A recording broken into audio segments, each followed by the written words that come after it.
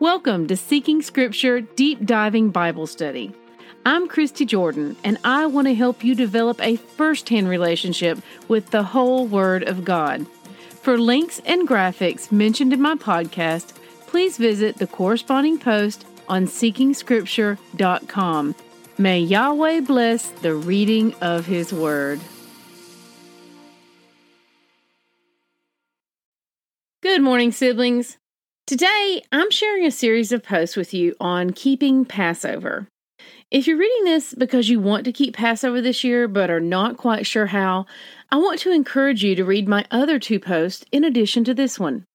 I feel confident that the three posts together will give you the information and peace you need to move forward with having a deeply meaningful Passover. I began working on this post weeks ago by writing a Messiah-centered Seder program known as a Haggadah. These are small booklets that serve as scripts to follow during a Passover meal. Now, they literally read as you would a script for a play, with roles being assigned and readings listed for each role to read aloud during the meal. I set out to do this because a traditional Seder is what most people think of when they think of Passover. You see, our Jewish brethren have been faithful in keeping Passover, whereas we, believers in Messiah, have largely abandoned this feast of the Father and developed our own traditions instead. And so, when we return to keeping a feast, it's only natural that we would look to those who are already keeping it for instruction on how to do just that. However, a Seder is simply a traditional way to keep Passover that has evolved over the ages from our Jewish brethren. While it is a lovely tradition, it is not the only way to follow the instructions of our Father for keeping His Passover, and so we need to be careful not to teach that it is.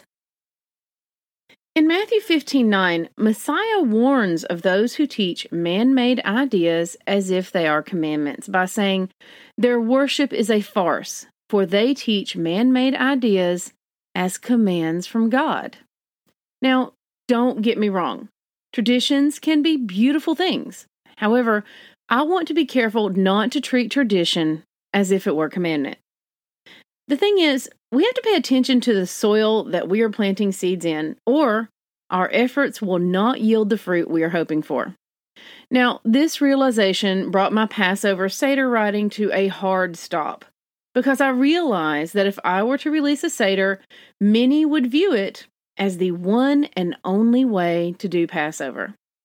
Even though I wouldn't be teaching tradition as commandment, it would be viewed that way by some.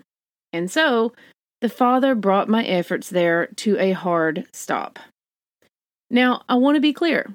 There's nothing wrong with having or participating in a Passover Seder program. It checks all the boxes we are given on how to keep the Passover and then some. But it is not required, and it is not the only way to keep Passover. So instead of teaching you tradition, I'm going to explain what is asked of us biblically and how to keep Passover. If you would like to add traditions in or follow traditions that others follow, you're free to. But I would encourage you, especially those with impressionable children at home, to avoid tradition until you have the basics down pat, lest you risk inadvertently treating them as commandments in both yourself and your family. The point and theme of my Passover instructions are this: Yahweh's way is simple. We are the ones who make it complicated. This time of year, each year, after a whirlwind couple of months of studying the Bible in depth and what, for many, is the first time, we arrive at Passover. Without fail, by the time we get to this point, I've heard countless renditions of, "This is so complicated. There's too much to learn. This is too hard." Despite the Father breaking it down time and time again to basic building blocks. However, I get it. The thing is, we were meant to be raised in this, immersed in it from the moment we came into the world. So when we finally settle in to read the Bible and discover there really is information in there that we were supposed to be applying to our lives, it can be disheartening and overwhelming.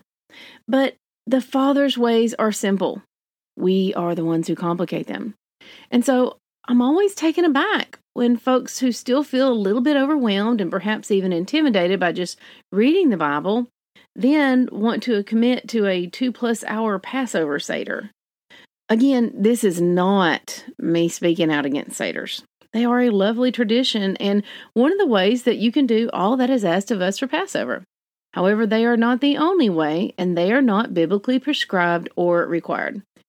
The fact that we don't do a Seder in our home should not be overlooked. When we began keeping the feast, we wanted to be careful not to just add in a bunch of traditions that we then felt were inseparable from part of the feast. Our concern was, being new to the feast, that our kids would take those traditions as commandments and treat them as such going forward.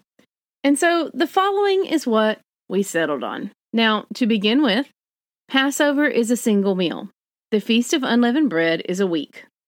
We eat the Passover meal in the evening, and as the sun sets, the Feast of Unleavened Bread begins. As these two biblical feasts take place on top of one another, they are often referred to collectively simply as Passover. What do we do? Well, this is simple, and yes, I can give you a checklist. But in all things, I suggest you read the Bible firsthand and take personal responsibility for studying and knowing it. First of all, we remove the leaven from our homes, Exodus 12:15. We have a special Passover meal, Exodus 12:16. We eat bitter herbs at our Passover meal, Numbers 9:11. We tell the story of the Exodus in whole or in part, found in Exodus 4:1 through Exodus 13:10. We eat unleavened bread each day of the week, Exodus 12:15. On the first and seventh day of unleavened bread, we have a Bible study together with our families and our fellowship if possible. Our Passover meal meets this for the first day, as that begins at sunset on the day we have our meal. No, we do not sacrifice a lamb. There are a few answers I can give you as to why, but for now, I'll stick with we have no temple and we are not Levitical priests. See Deuteronomy 12:13. Now, my other Passover post goes into more detail on this.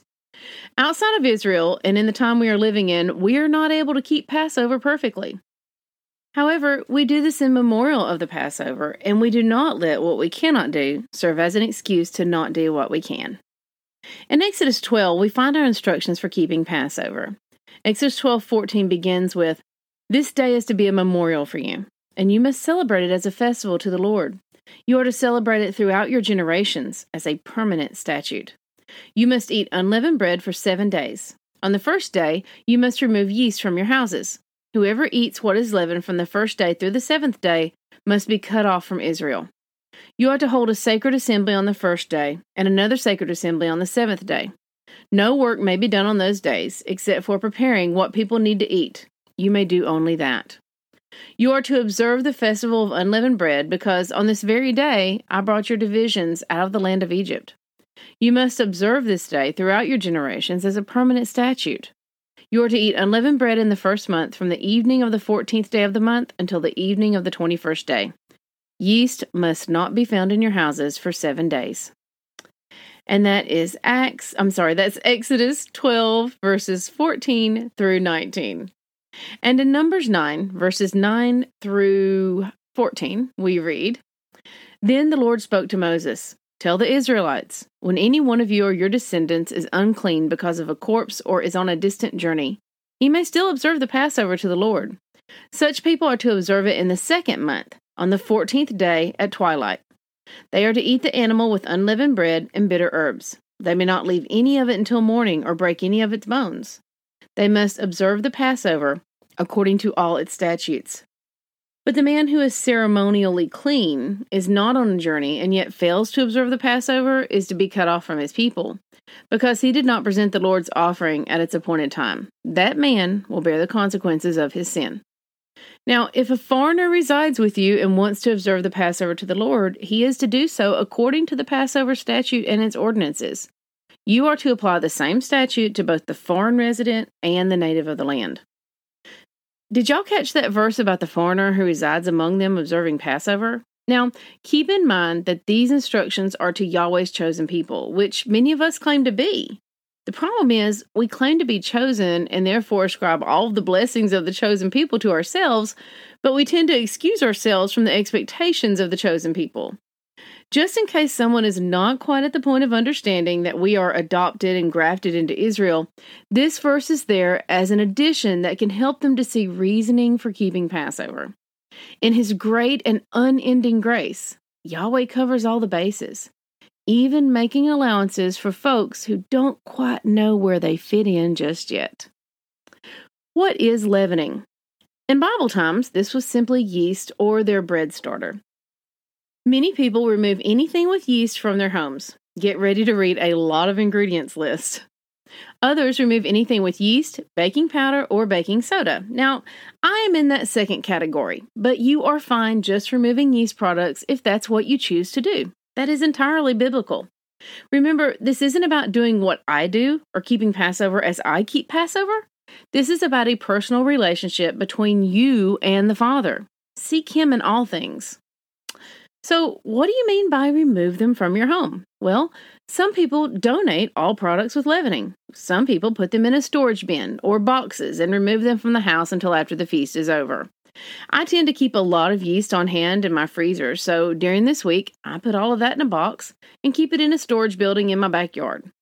I could throw it away or donate it, but I know I will need that in the coming year, and I want to be a good steward of my resources. My timeline. Now, this year Passover is the evening of March 27th on the calendar we use. 1 week before, I remove the leavening. I set aside some time to clean and organize the pantry. I remove all leavened products and place them in an easy-to-access location. Anything that there's too much of to use up, place in a storage bin to either donate or otherwise remove from the house. I plan the Passover menu and shop for my groceries. Also, I plan the menu for the week of unleavened bread to make sure you have all those groceries that you'll need as well. I have recipes that we use below in this post. Now, keep in mind that we are told to eat unleavened bread each day during those 7 days. That doesn't mean you have to eat a plateful. A bite will suffice. But you'll want to have some on hand. I bake mine, but most folks simply purchase a box of matzah, which is a thin cracker, and eat that. 1 to 3 days before Passover, with my menu planned, I prepare any items that can be made ahead of time. The day of Passover. This is a day for another clean sweep of the house and lots of cooking, table setting, and preparing for our meal that evening. I usually make 2 or 3 pans of unleavened bread to have handy for the next couple of days, as my recipe prepared can be the base for cinnamon sugar bread and Passover pizza later on. My Passover menu this year. This year, we have family coming to our home for Passover. We're going to eat outside on the patio, and food will be served buffet style. Now, some items I'm going to list below include recipe links, which go to a website that I used to own, but I retired from last year in order to focus on Bible study full-time. The new owner is a wonderful person, and I know she will appreciate you paying her a visit. Tell her Christy sent you.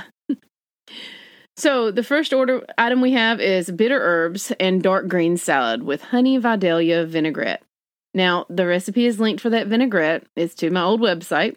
For the salad, I purchased dark salad greens and tear up fresh parsley in it with that as my bitter herb. We are also having pot roast and gravy, which I will cook in the crock pot. We will have a small dish of lamb. We do not care for lamb, so I will purchase a little bit of this pre-cooked from a hero shop. Corn in butter sauce, recipe linked here. Mashed potatoes. My soft unleavened bread, recipe linked here. Skillet candied apples. Roasted broccoli. Roasted assorted veggies. And spring fruit salad with lemon honey dressing. Last, we will have cinnamon sugar unleavened bread as another little treat. Some other Passover recipes you might enjoy, linked to here, which a lot of these recipes I just mentioned are linked, so you'll need to visit the original post to find those links.